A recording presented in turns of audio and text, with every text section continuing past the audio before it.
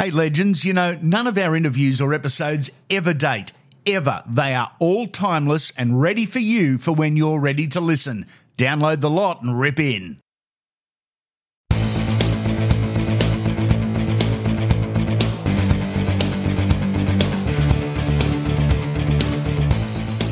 "200 episodes already. Thank you. Thank you for your support, your encouragement and your feedback. This podcast is a selection of just some of the moments from the journey so far, a mix of athletes from both the Legends series, the Weekly Wodge and the Blast. We got premiership winners, Clive Churchill medalists, Origin players, Origin captains, kangaroos and even an immortal. Enjoy. We're going to start our journey with a couple of good mates, giving it to each other. Here's Ricky Stuart and Craig Bellamy, Unfiltered.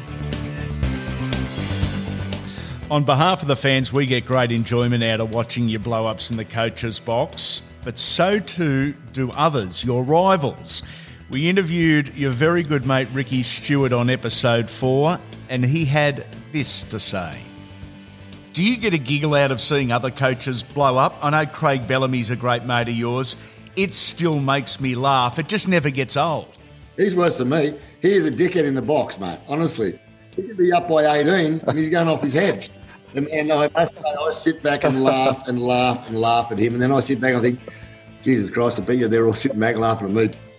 Oh, with mates like that, who needs enemies? But exactly. The one thing I will, you know, I don't usually retort or return, you know, I suppose slander from Rick, because he's a lot smarter than me at that, because he does it to a lot more people and he does it a lot more often. Yeah. But the one thing I have never been guilty of is throwing a full bottle of water at one of our supporters. Like, I don't understand. I can understand the opposition supporters, but hey, Rick, mate, don't go throwing stones at me if you're throwing water bottles at your own fans, mate. Ricky Stuart, episode 4. Craig Bellamy, episodes 27, 28. Their Legends series interviews, next level. Let's move to episode 181 and 182, another Legends series interview, this time with the Eels, Blues and Kangaroo legend and dual international Mr. Perpetual Motion, Ray Price. I think we can agree respectfully you had that mongrel in you and used it to become the very best that you could be. How did the great Mick Cronin do it? The nicest man in the world, doesn't have a nasty or aggressive bone in his body. Why was Mick so good? Hey, he got sent off. For punching? Yes. Teddy Goodwin it was. Fighting Teddy Goodwin. Is that at Cumberland Oval? Yeah. Lord Ted and Mick Cronin. There is two of the nice guys. Look, Cro's a lovely man. He takes a stride that far. It wouldn't even be a foot. That's how he just runs pigeon toes. Like, but the Crow is no one. I've never seen anyone put him down one-on-one. Amazingly strong. Oh, isn't it? That's all those kegs he picks up. Yeah. But look, I keep saying I've been privileged because I've been touched in every side that I've played in. I've been touched with a great side. And, mate, the best side was the Parramatta one, but the second best side was the rugby union one, the Australian rugby union one. And, mate, it's great. Yeah. Ray Price was dual code international number 38, representing Australia in both rugby league and rugby union. Dual code international number 39 was this guy, the ever so classy Michael O'Connor.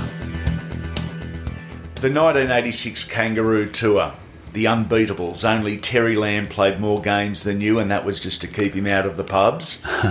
What's your fondest tour memory, Mick? 3 tries at Old Trafford in Test 1, or is there a tour highlight that's away from the field? Oh, look, I'd have to keep it on the straight and narrow and say that, no, seriously, that first Test match at Old Trafford, I don't think I ever felt an electric atmosphere like it, the singing, and it was packed to the rafters, Old Trafford. And there was a genuine belief that they could beat us. They had a good team, like, your Ellery Hanleys. This was a side that was really prepared to beat us. And if ever we're going to lose, it was that first Test match. And just the excitement and the adrenaline that I had, and to score 3 tries was unbelievable. And then just the noise, and they were appreciative too. Like, they were a good crowd. The singing, and but we put on a masterclass. Like, the back line was Sterling, Lewis, Meninga, Miles, Gene Miles, Brett Kenny, myself. Like, Mal couldn't get into the side. No, he was on the bench. Yeah. So that just shows you the depth that we had, and so I don't think I've ever been so excited about playing and enjoyed a game of football as much as that one, because and it was a great relief to beat him. Mick O'Connor, episodes 164 and 165. This episode is brought to you by our wonderful sponsors, Galaxy Finance. Sponsors and personal friends that I trust enough to go to with questions about my own finances. That's not a sales pitch, that's fact. Any questions, any queries, they have the solutions, from home loan lending to complete financial planning. With official interest rates at an all-time low, the lenders want your business. With Galaxy Finance, they'll do all the work for you and find the best possible deal. They'll do it all. Get in contact, ask for Leanne, and mention Unfiltered for a free chat. A free chat. No obligations, a free chat just by mentioning Unfiltered. galaxyfinance.com.au is where you can find them. Legends from the past, superstars of the present too, including this guy, Rabbitoh, Blue and Kangaroo Damien Cook. Okay, halfback on one side of the ruck, he wants the ball. 5/8 on the other side of the ruck, he wants the ball. They're both carrying on and screaming their tits off. Who gets it? Damien Cook has dropped in. Mate, who wins the argument, Adam Reynolds or Cody Walker? Mate, they're two of the worst too. We've got an angry man on one side and a Sook on the other. So, and they're both very dominant players when they want the ball. Reno will tell you that I pass to Cody more, and I go to him a lot more. But it's not. We've actually checked the stats, and it's quite even. If not, Adam gets the ball a bit more. So, look, it's very hard, but it depends what tackle it is these days. I think, if late in the tackle count, I'm probably, unless we're looking down short sides, with Cody, I'm going to take that. But later in the tackle count, more likely, I think Reno's going to get it, because he's probably the better kicker out of the two. I think Cody will agree with that. So I think that's where it happens. But early in the tackle count, anywhere on the field, Cody normally, I wouldn't say runs the attack, but he does does organise a bit of the shape and allows Reno to work over with the forwards in the middle of the field. So it's 50-50, and you know what, mate, I'm in trouble whichever way I go. So I was just going to say that if they're both calling and it's up to you to make the decision, who cops the blame from Wayne Bennett? Is it always the hooker's fault for going the wrong way? Well, it depends who's got to Wayne first to whinge about me. Whoever wins the race to Wayne, say, "Oh, Damo, Cookie's not giving me the ball." I don't know, but Wayne's into me. I don't know if Wayne's ever been a fan of hookers or not. So he's always loved his halfbacks, and I blame Alfie Langer for that. So, but I think he does tell me, Wayne, if they do call the ball, to just obviously give it to them straight away. Don't run, don't do anything else. Just give it to them straight away. Probably a big part of it is I probably just have to look up, make sure I'm looking up, and know when Latrell is. That's important, and a number as well. So if I can have enough time to count the short side and know what numbers we got, it's an easy decision. The other guy's just going to have to put up with it, and he'll just have a sook to me later, I think. Awesome insight. Thanks, Cookie. Chat soon. No worries. Cheers, mate. If you're new to the podcast, welcome. If you're a regular, welcome back. All of our interviews are timeless. It doesn't matter if you missed an episode at the time it was released. Doesn't matter at all. It won't date. It'll make sense. It's ready to go when you're ready. Check out our library. You won't want to miss a belter like this one, all the way back to episode 1 with the Raging Bull Gordon Tallis. I get nervous around 3 guys in my life, and I've met a lot of people. One's Wally Lewis, the other was Greg Norman and Jimmy Barnes. They're the only 3 people that I've felt nervous. And to have Wally, your coach, and then I'm playing with Alan Langer, and I just remember, the week being unbelievable, and you get to the MCG, and it was June 4 or June 6 in 1994, and I know it was 82,000 people or whatever there, and you go on, and I just remember just before Wally's given the speech, and I'm thinking, I'm playing for Queensland, Alfie Langer, who was our best player at the time, just started spewing. And he starts spewing, and I'm thinking, does he know something I don't know? Like, I thought I had the greatest week of my life. Mate, I got free food all week. I'm in a good bed. Mate, I was playing, I think, on $9,000, like at the Dragons. And you get like $3,000 for the whole week to play Origin or whatever. So I was balling then. Like I was rolling, mate. I was Floyd Mayweather then. I was Money Tallis. And then all that happens. And then Alf, when it comes time to switch it on, he just starts spewing. And I realised that Alf, that he got that nervous before games, and it was every game. But he kept on spewing. And I sort of looked at him and thought, I'm not ready for this. And then in the second half, like we got on, and I remember the first thing that happened, Benny Elias come out of dummy half, and he was so crafty, Benny, and he's pulled out of dummy half, and I thought, here's my chance, right? Everything is lined up. I had him, and he couldn't step inside, couldn't step outside, and I've lined up and I've aimed like right underneath his breast, because I thought that's where you hit him, like right on the top of the sternum, I'm going to crunch him. And as I've gone to hit him, Benny Elias has ducked. You know how he ducks and he can keep on running? So he's ducked, and I've just hit the cricket pitch, because I've stopped and I've slid on the cricket pitch a bit like Strictly Ballroom and spun around because and just in slow motion, Benny's running through this gap. So I went to kill him, which taught me a valuable lesson: just make your tackle. The big hits will come, so don't try to make things happen. But that wasn't a great night either. Gordy was certainly one of Australia's finest, no doubt. One of New Zealand's finest, was featured in a Legends series interview over 2 episodes, 36 and 37. The great one, the Little General Stacey Jones. As a 19-year-old, which players did you look up to? Which players did you listen to? Who were the old hard heads that took you under their wing and looked after you? I've always already mentioned Stephen Kearney. Yep. He was a big part of that part. My career, Brandy again, I mentioned him at the Warriors. Dean Bell. I was very fortunate enough to have some really good, strong leadership players that I played with, and the Kiwis, Matthew Ridge was one. Yeah. Very strong personality, but I know Ridgie. How he played the game was very tough, but off the field he cared about his younger players. Did you enjoy the off-the-field elements of rugby league as a young bloke, the travel, the different countries, the different lifestyles?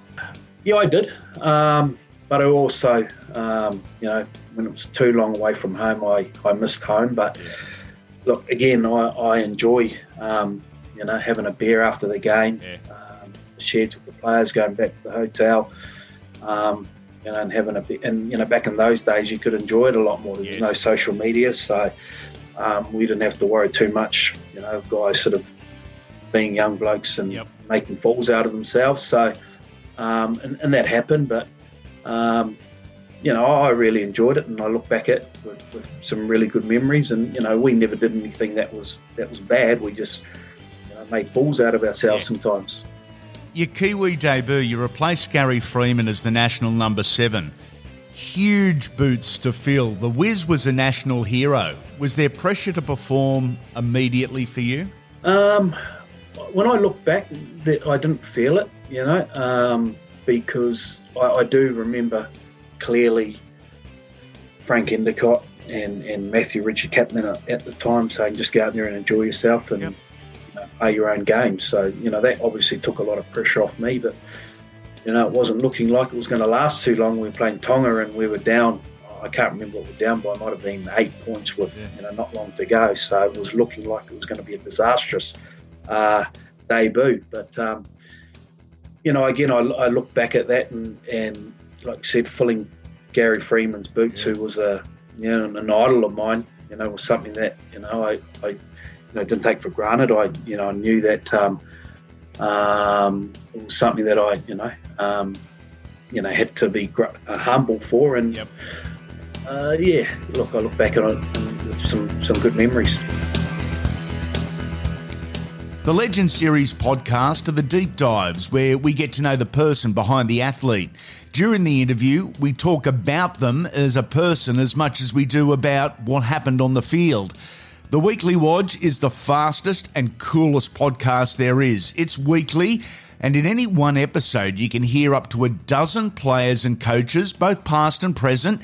It's fast, not always just footy, and plenty of laughs. The Blasts are comparatively short interviews where we catch up with a superstar and chat footy or reflect on one of the moments in time that make up the wonderful history of our game. This is episode 124 and Clint Gutherson. Mate, let's wind back to your debut year, 2013. It was the 8th of September at Brookvale Oval. You were playing for Manly against Penrith, and I reckon Jakey Trbojevic may have debuted in the same game. How's your memory on that? Am I on the mark? Yep, you're spot on as per usual. So the 8th was actually the day before my 19th birthday actually. So I was 18 at the time, so I get to say I debuted at 18, which not many people sort of get to say. Yeah. And I was lucky enough to debut with Jakey. We played all our junior footy together. Always versed each other. Harold Matts, SG Ball, under 20s, New South Wales Cup, and then. That game we sort of got lucky enough to be able to debut together, and it sort of was a pretty special moment for both our families and everyone involved that sort of got us through from the junior footy. So it was it's pretty special and one I'll never forget. A shit run of injuries early, mate. In your late teens, knee and foot injuries saw you play 5 games in 3 seasons at Manly. Then the move to Para. And everything changed literally immediately, didn't it? I mean, it was incredible. Yeah, as you said, I had a lot of early injuries, annoying injuries as a kid. Your body just might not be up to it, or whatever it is. Just the footy gods just didn't want me to be playing, and sort of just bummed around in the lower grades for a lot of time there. Got a few games, which at the time I just thought I'll take what I can get and see what happens with it. But then 2015, I did my knee. In round 1 and got a tap on the shoulder at the back end of that year that you sort of had to look elsewhere. And lucky enough, I met up with Brad out at Parramatta and Foz and Chocky were going out there at that time as well. So that made my sort of decision a lot easier. And, as you said, things sort of changed pretty quickly overnight that I was at Manly sort of as a kid. You think you're going to stay there forever. And, then I ended up out the West and the rest is sort of history since then. From one eel to another. Yes, I'm an Eels guy, so that's the reason I like them. But let's be honest, who doesn't like this bloke? Episodes 83 and 85, the legend Mick Cronin. 1981, you defeated Newtown. 1982, you defeated Manly. 1983, you defeated Manly. And you look at the score lines of the games, and there wasn't many points scored compared to what we see now. Very different game. Well, the game's different. I always remember once Manly beat us. Someone asked me a question. Manly beat us twice in the semis, I think, both those years by a big margin. They said, how do you come back from that? I said, well, you look around the room. You look around the room and I see Ray Price, Brett Kenny, Steve Ella, Sterling, growth and all that. I said, I always think we got something in our favour. Yes. You know?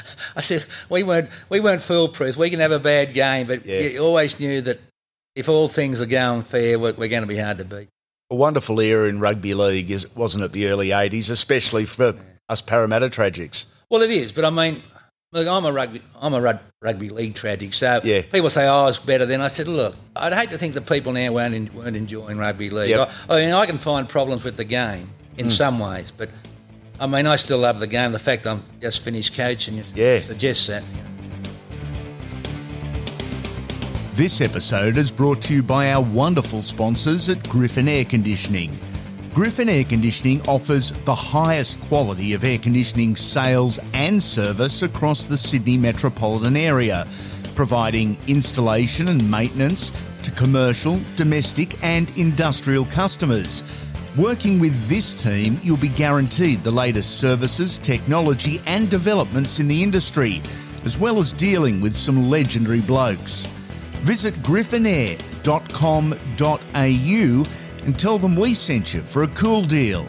That's griffinair.com.au. This guest, he's in my top 5 all time. Well inside it, actually. The legend that is Laurie Daley. Well, fast forward to 1994, you'd win another premiership. It was your third. You remember this? Ferner it is now. Gets the pass away. It's a Daley that capitalises, runs through the gap, over the 30.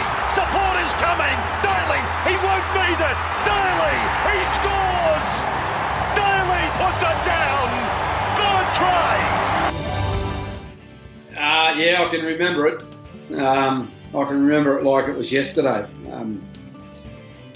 Fernsey sort of running to the line and then popping it back and just seeing some space and going for it. And I remember when I got into the clear, I thought, because I always had hamstring troubles, and I never ever actually felt confident after I had those hamstrings to actually go flat out. Even though I might have looked like I was going, I always reckon I held something in reserve. And my left hemi was the one that I had a lot of issues with. And I remember when I was running and I thought, I'm going to step him here. I'm going to step him back on the inside. And then I thought, oh, no, I won't. Something just took over me and I just sort of tried to run around him and get to the corner. But I remember Scotty Wilson coming across and trying to tackle me and then sort of bouncing over and scoring. But it's always special if you score a try in a big game. And, you know, when you score from, 50 metres, it's great as well. But at the end of the day, I think anyone would tell you, no matter what you do in a game, as an individual, it's the result is all about, is what you care about, sorry. And if you don't get the win, it doesn't matter whether you score 3 tries, it doesn't matter whether you've come up with 70 tackles, you're gutted, you're disappointed. You can get man of the match in a losing side, but it just doesn't feel great.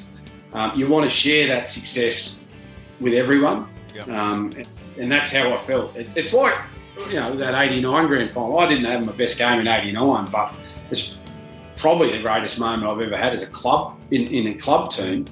With our first grand final, it was just, I don't think I could ever replicate the euphoria that I had after that game. All our grand final wins were different. 90 was a relief. 89 was just pure, exhilarated, just how great is this? This is the best thing since sliced bread. And even 94 was different as well. It just felt like, it felt like we would have had a bad year if we didn't win. That's what it felt like, 94. So it was more relief. Terrific storyteller, Loz. He was episode 60 and 61. He represented Australia 26 times. This guy represented Australia once. One of the all-time great debut stories as well. In 2004, our guest made his Test debut in France following the Tri-Nations tournament. Matty Bowen, what do you remember of the moment you were told you were playing for Australia? Obviously, that moment you got told you putting that green and gold jersey on as a young kid. You always dreamt of doing that. Yeah. But to do it over in France, it is something special. And as I said, I keep, something I won't forget. I think I still got that jersey at home. And, so I just, chose that moment and I enjoyed that moment and it was pretty good. From memory, Wayne Bennett was the coach. Was he the one that told you? Yes, he was. Yeah, he was. He's one. He was the coach in that 04 tour, and they called me in and said that I was playing. I think Minnie was having a rest that weekend. But to do that, mate, with the caliber players you had around you, it is something special and something that I don't take for granted.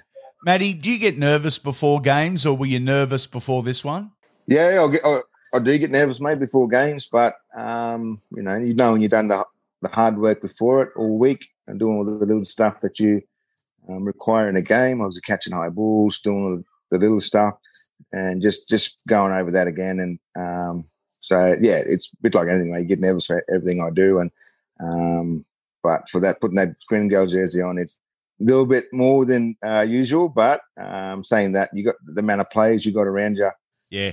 The caliber of players makes your job a lot easier as well. It didn't matter if it was the Cowboys, the Maroons, or the Kangaroos. How important was keeping game day routine, including your warm-up, exactly the same for you, or didn't it matter? Mate, I kept it the same. I'm very game day. My ritual is pretty same. Wow. Whatever jersey I put on, I have to put my right shoe on before my left. I'm the last person to walk out the shed, last person to walk onto the field.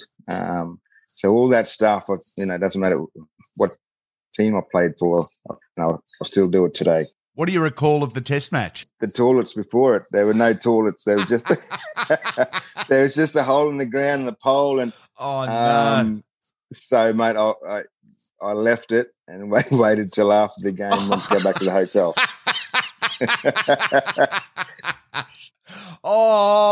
You had to avoid any tackles right in the guts, obviously. Mate, yeah, that's it. So I didn't. Yeah. Oh, mate, you could have well been the first Australian debutant in France to shit himself in the 53rd minute. That is a beauty. Matty Bowen, a test match on an outstanding resume. Thanks for dropping in, and good luck with the Cowboys at Cowboy House. Thanks, mate. Thanks a lot. Thanks for having me. The variation of stories and topics has been awesome, like this little chat with one of the game's newest superstars, Titan and Maroon, AJ Brimson. Dropping on into the Weekly Watch, a guy who can play a variety of positions but has certainly found his home at number one, Titans fullback AJ Brimson. If I had to ask you why fullback is the fit for you, what do you reckon would be the answer? I think to keep it simple, I just get to play footy and run the ball. I don't have to worry about trying to organise too many things or orchestrate anything. I just I like getting told the shape and, I just get to play eyes up footy.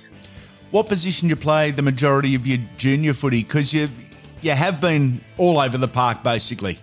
Yeah, I reckon I would have played up until I only played fullback for the first time in under 20s. So wow. I was all in the halves. I was always in the halves as a six, always practicing kicking and that sort of stuff. And then due to a couple of injuries in 20s and depth of halves, I ended up, Ben Wolf put me back there for a couple of games. My first game was absolutely horrible. I had no idea what I was doing. I didn't know anything about numbering. And it's been honestly the story of my career. Even in 2018, started off in the halves at Tweed, went back to fullback. I had Ben Wolf again in the cup side, and he just kind of realised I just need to run the footy. I didn't need to be stressing too much, and then debuted in the NRL as a half, and then Michael Gordon got injured that year, and I played the last 4 games.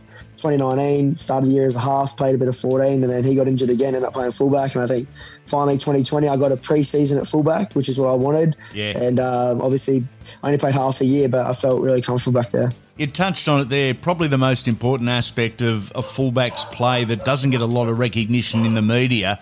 You've got to be a real talker, and you're organising the defence. You're pointing numbers and tipping off. Got the dog going outside. It's a massive job that I'm genuinely still learning. Okay. I've got Jimmy Dimmick there, the defensive coach, and every day he's sending me video clips, and he's spraying me if I need to get sprayed for standing on a short side when I don't need to be there, or getting too many numbers to one side, or vice versa. But there's so many little things that people would never notice when it comes to numbering and just general support play, and there's a lot of little things that make a great fullback, which I obviously look at because when I watch the great Teddy, although Tedesco, Trbojevic, when I watch I watch them when they do their numbering and that because that's on my mind, but no one else would ever really, fans would never really look at that sort of stuff. But there's a lot to learn back there, and I'm still learning it. The new rules, fullback is covering so much more ground than ever it seems. Do you agree? Oh, yes. My calf cramps agree with that. Is it just cardio, mate? Is it everyone's going to have to make adjustments to these new rules and faster games? Yeah, it's going to be a very fast game, especially this year coming up. So there's no more kicking out for a scrum. So it's just going to be, I think the strongest and fittest team will go far. Thanks for dropping in, young fella. Always cool chatting footy with you. Cheers, mate. Appreciate it. Who's the best you've seen? Chances are he's already appeared on the podcast. For many, it's this guy. A 3-part series, episodes 132, 133 and 134, The Natural, Brett Kenny. Mate, post-footy, you'd learn illness and cancer doesn't care how old you are, who you are, or how good a footballer you were. You were diagnosed with non-Hodgkin's lymphoma in 2017. How hard was that news to hear? Yeah, it was tough, and the thing was my second wife, her son, so my stepson, Riley, had broken his neck earlier on in the year and was at Westmead Hospital at the time. And, it was pretty tough. My daughter was pregnant with her first child and I found out, that I had this cancer and obviously, like everyone, I guess, would be, once you hear that C word, you think that's the end of your life and you're finished. And I'm not embarrassed to say that, that night after I'd been to the doctors, we were in a unit next to Westmead Hospital and I cried. I just laid in bed and cried and finally went off to sleep and got up the next morning and I had an appointment to go and see the specialist. And once I'd been to the specialist, I was fine. She was very good at the way she explained it. Okay. Said to me, look, what I've got is not the end of the world. Yep. 99.9% of people that have this survive and get through and live a long and normal life. But I had to go through all the chemo sessions and that's when I started to lose my hair, but then I started to look a little bit like Bruce Willis. So it didn't really matter. I don't mind the bald look, mate, trust me. And it certainly shaves on the shampoo, Yeah, it does. And the brushes. It was a pretty tough time. Some stories are a little different, like this one, a story of a guy that would go on to win 6 premierships, but his footy career started in a very different manner. It's Kevy Walters. We have to delve into you being sent off as a kid for crying. Oh yeah, well that was one of the. I'm a bit of a sook. I've been known as a bit of a crybaby, emotional person, all my life. So I'm pretty sure I was born crying. Most kids are, and I haven't sort of stopped since. There was a joke in the family house often that even when we sit around and play board games and Monopoly and all that, if I couldn't throw a 6, I'd start crying. All this sort of stuff. But that particular, I think I'm not under 8s or under 9s, and I was crying on the field because we were losing, and the referee called Kerrod out, who was the captain at the time, and said, "Listen here, Kerrod, you've got to stop your brother from crying. He's annoying everyone. If he continues to cry again, we're going to have to send him off." So Kerrod came over to me and said, "What's the referee going on about?" He said, "Oh, you're crying all the time. You've got to stop crying, otherwise he's going to send you off." So what did I do? I started crying. So he sent me off. I'm off with tears, and I thought, oh, geez, unbelievable. Anyway. We love us an old halfback, said respectfully, of course. Cheeky little buggers, wonderful storytellers. Here's another one of them, the great Craig Tugger-Coleman. Rewinding back to 1982, mate, round 14 and round 22. Your first grade debut was from the interchange against Steve Mortimer. Your starting team debut was against Peter Sterling. What a start for a young halfback. Oh, two legends. They could both be immortals. You never know.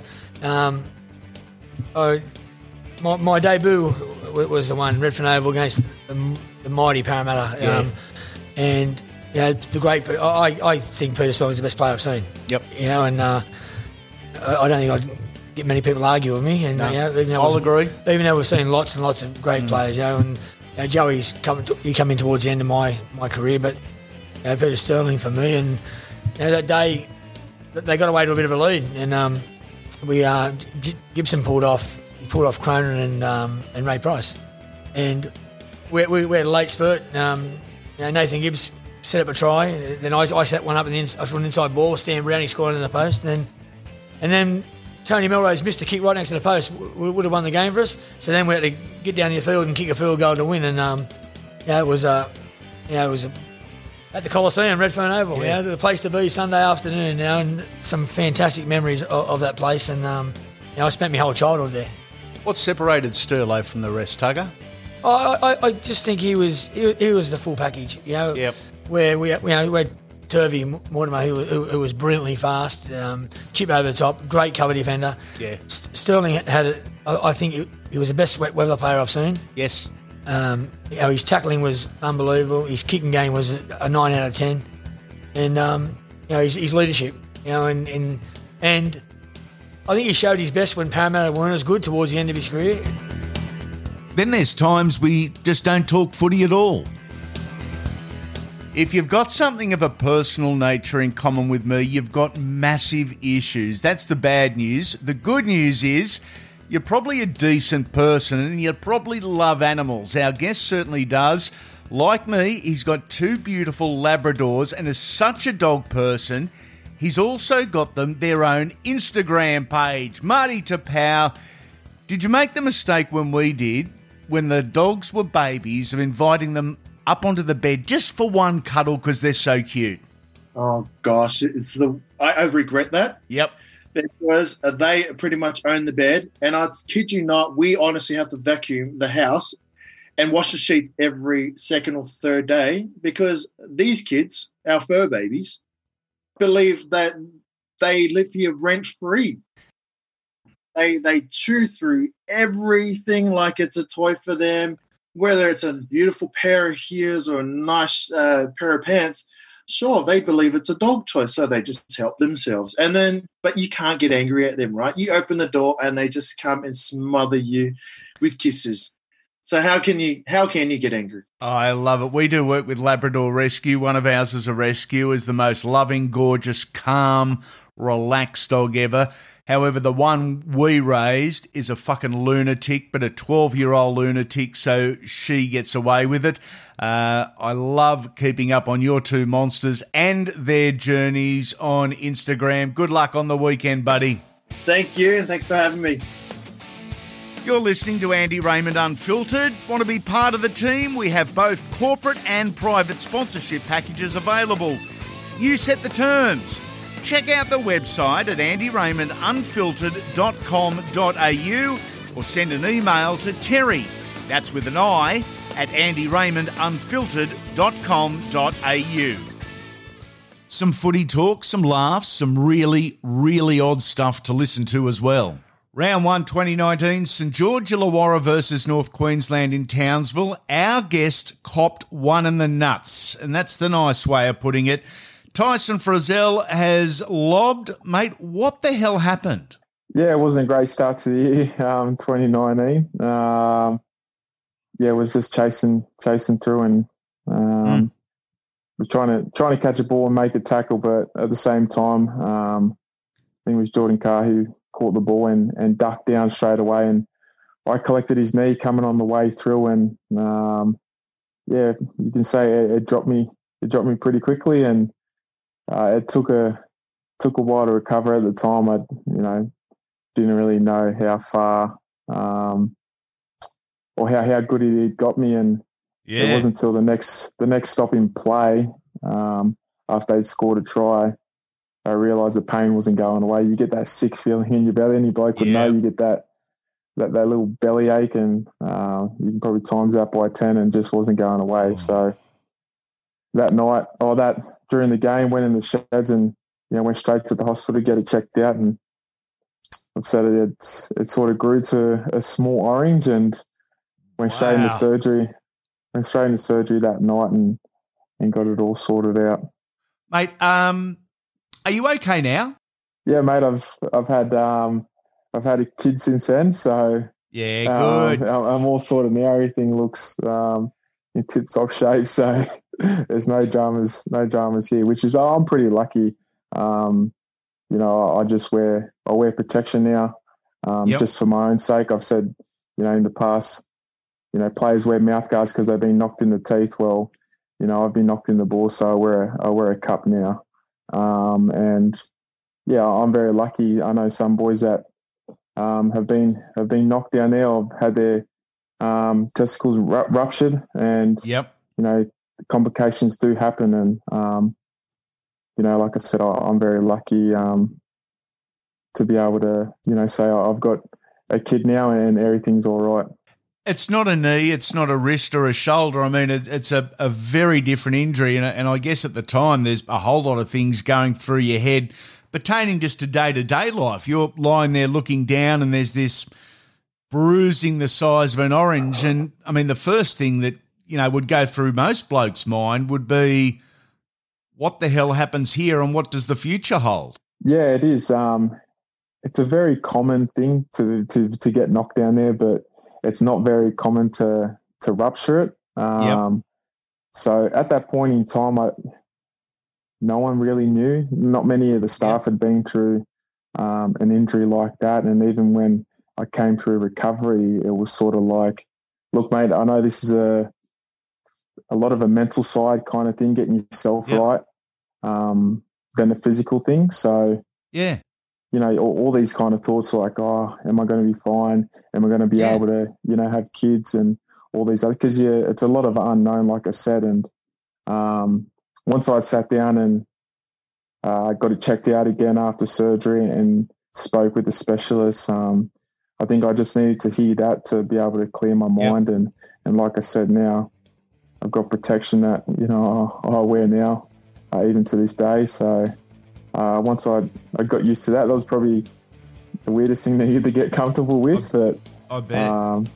It's like I said, it's all sorted now. Once I got my head right, the physical side was fine. There's a first for Andy Raymond Unfiltered. Two mates sitting down, talking balls. Tyson Frizell, delighted that you've made a full recovery and really appreciate an insight on a pretty personal topic. Thanks for the chat, legend. We will do it again soon. Anytime, mate.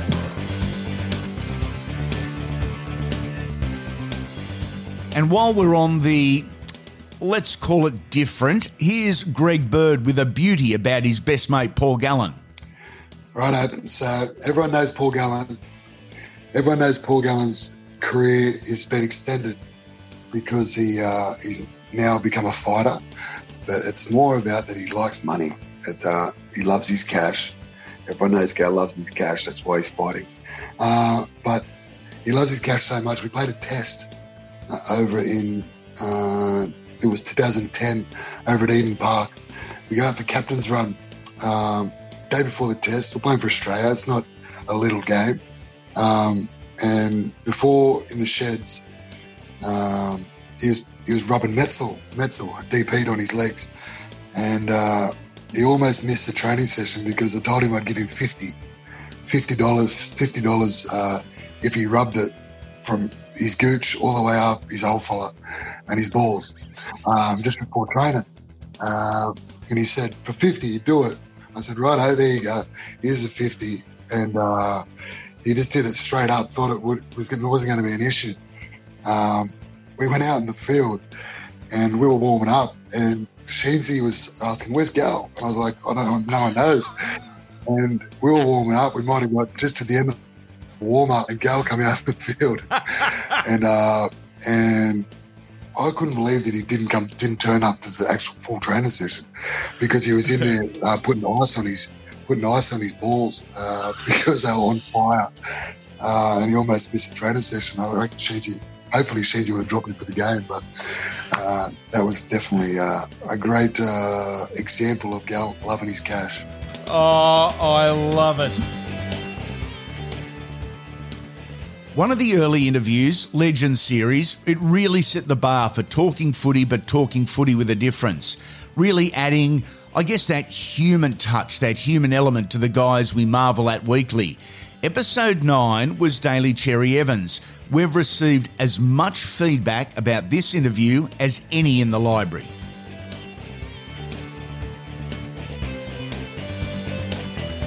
You said you've learned a lot about rugby league over the last few years as you mature on that natural curve. Have you also learned a lot about yourself as a man?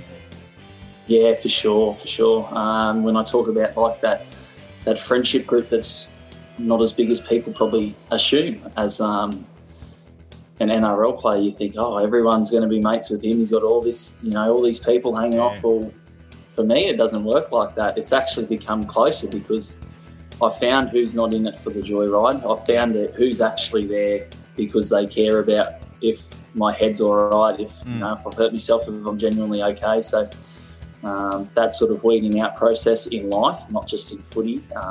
I do like the friends I've got. I do like the influence they hold on me and the opinions that we share and differ on. So that certainly come with learning and over time, and certainly rugby league's a massive part of my life, and it's helped me mature in certain ways. And picking my friendship group certainly, been a process along the way.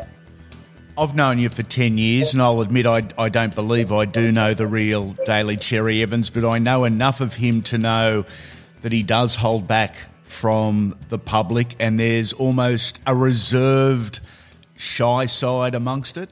Yeah, it's the opposite of who I am amongst my friends and family and stuff. So it's weird. I actually often am in interviews and stuff, and a witty remark will come across, and I'll just decline the opportunity to say it, because I do like to have fun. I do like to hang shit on people. I love it when people give it back to me. That's really enjoyable for me, and it's a big part of rugby league behind the scenes for anyone that knows it. So that side of me certainly hasn't become much of for the public to see, that's for sure. But I'd like to think that I'd like to have a pretty good time, and I give as good as I get, that's for sure. As a footy tragic myself, I've loved this project, getting to sit down for hours with some of the game's finest and most celebrated players has been awesome. The stories coming to life, the stories from yesteryear being told firsthand. Love it. Here's a little bit from episodes 151, 152 and 153 with the icon Bob McCarthy. That 70 grand final, John Bucknell wouldn't last to half time. Kicked, maimed, bashed and assaulted. Different game. Well, it was. Well, I got him a good one because he jumped into me. He tried to knee me with his. He tried to get me in the head with his knees, and he jumped up into me. And I thought, geez, I made it easy. And then I just got him in the air, and then I speared him into the ground, and I think I broke his shoulder, and he went off, and then they brought on another player who played for Australia, Alan Thompson. So he was more or less a better player as it was anyway. But Johnny, he made it easy for me by jumping into me. He tried to get me too with his knees, and he made it easy by jumping into me because took me the trouble of picking him up, and dumping him. We spoke earlier about constant rule changes in rugby league. In 1967, it went from unlimited to 4 tackles. Just 4 years later, in 71, it went from 4 tackles to 6 tackles. Was it much of an adjustment? It wasn't as quick. It was still willy-nilly. Because we all got brought up on throwing the ball around, at South. So it really didn't do much of us because we had 2 great wingers in Cleary and Michael Cleary was the Australian sprint champion, over 100 yards, and Brian James on the other wing, I think it was a North Sydney gift champion. So we had a couple of speedsters, and Michael was the Australian 100-yard champion because the day he broke the record, the Australian 100-yard record, they went metric. So his record is still there now. He's Australia's 100-yard champion. Before the 100 metres. Before the 100 metres come in. Wow. And then everyone thought that Ken Irvine was the fastest bloke because he held the world record over 60 metres. Yeah. But Mike Cleary raced him in 1963 at Wentworth Park for £1,000, and Cleary beat him from me to you. Really? And no one seems that. You Google Cleary and Irvine in a sprint race, you'll see how far he beats him by. And I said to Michael before it, you reckon you'll beat him? He said, if I beat him out, he said, I've got him. And Michael just practiced that, getting out of the ruck, getting out of the blocks. And he got in front of him and he led him all the way and beat him. You have a look on, you can Google that. I'm going to go and take a peek at that as soon as we're done. And he, after that, when 64 the next year, a bloke called Bobby Hayes. Yes. Came out from America. He won the Olympic Games, and he was big. He was a big guy, 15, 16 stone. He was bandy. I think he was band. No, he was pigeon-toed. We said to Michael, "You can beat this bloke." He said, I should." He said, "Because I think he's got something wrong with him sexually." And we said, okay, so we went out and we watched him, and he beat Michael by about 10 metres. Really? Yeah, and then they found out that when he went and got checked out, he had some sort of disease with him that you get when you have sex. Oh. Yeah, so we beat him with that. I don't know if I can use that on your program. We can, but we might leave it there. And I hope he's back in the States with his disease. Yeah, remember, he went to jail, didn't he? Billy, remember he's selling drugs over there, and he was. There was a story to it post-career, Bobby Hayes. Yeah, then when he came out, remember they paraded him around one of those grand final. What do they call them? The parade, Super Bowl. Yeah, they paraded him on the back of a car. To mixed reaction, from what I remember. A lot of people weren't overly thrilled with that. Perhaps the most interesting interview, the most surprising one, was this one. I got the chance to sit down with an immortal and let him tell his story for you to enjoy. But what the hell do you ask an immortal? What do you talk about to an immortal? Well, yeah, it was footy, but it was also so much more than just that. Episodes 44, 46, 47, Mal Meninga, like you've never heard before. The eldest of four sons to Norman and Leona, as you said, of Australian South Sea Islander heritage. You traced the family lineage back to the island of Tanna in the Vanuatu Island group and learned, and this is only a couple of years ago, that it was your great-grandfather Edward that sought passage to Australia over 130 years ago. You didn't know a whole lot about your family's history. How personally rewarding and beneficial was that, having a look at the family tree? It was the best thing I've done in life, to be honest with you. Besides get married and have kids and, all the sentimentality that comes around all that, but that was the best thing I've done personally in my life. Not only for me, but for my family. There was always stories around, blackbirding and, the Kanakas, taken off the island to work in the sugar industry of Queensland and northern New South Wales. We never quite understood why our great grandfather, chose to stay, or how he stayed in Queensland because of the White Australia policy. Was rife at that time. So that journey for me and for my family, and not just in my greater family. It just wasn't the three bros but all my cousins, we've got plenty of those people hanging around on this earth as well. So for me, it was the greatest journey, because we finally understood, how did Mary Ellen Kelly come into our lives? A white Irish woman. Why did great grandfather, was it because of the White Australia policy? Was it because he had to marry a white person to stay here? And through that journey, we found out all the answers to those questions. So what we did understand is that he jumped off the rocks at South Tanna Island, swam out to the Roderick Do for better life. And that was his motivations. He jumped off there. He wasn't blackbirded. He wasn't coerced. It was his decision to jump off the rocks. And we also found he obviously made his way to Maryborough, and then he was cutting a cane cutter around that region for a number of years. Found his way up to Mareeba as well, and eventually we found out that, and the way we tracked this, Andy, was quite remarkable, because the number on the Roderick Do, right, was the number 4. So that's how we traced his number from Tanna Island, South Tanna Island, to Queensland and all the areas that he worked in by the number 4. Wow. So, ironically, that touched my heart because, when you look at Origin footy, like I'm number 4. Yeah. I'm the Queensland of all time, So that was fantastic.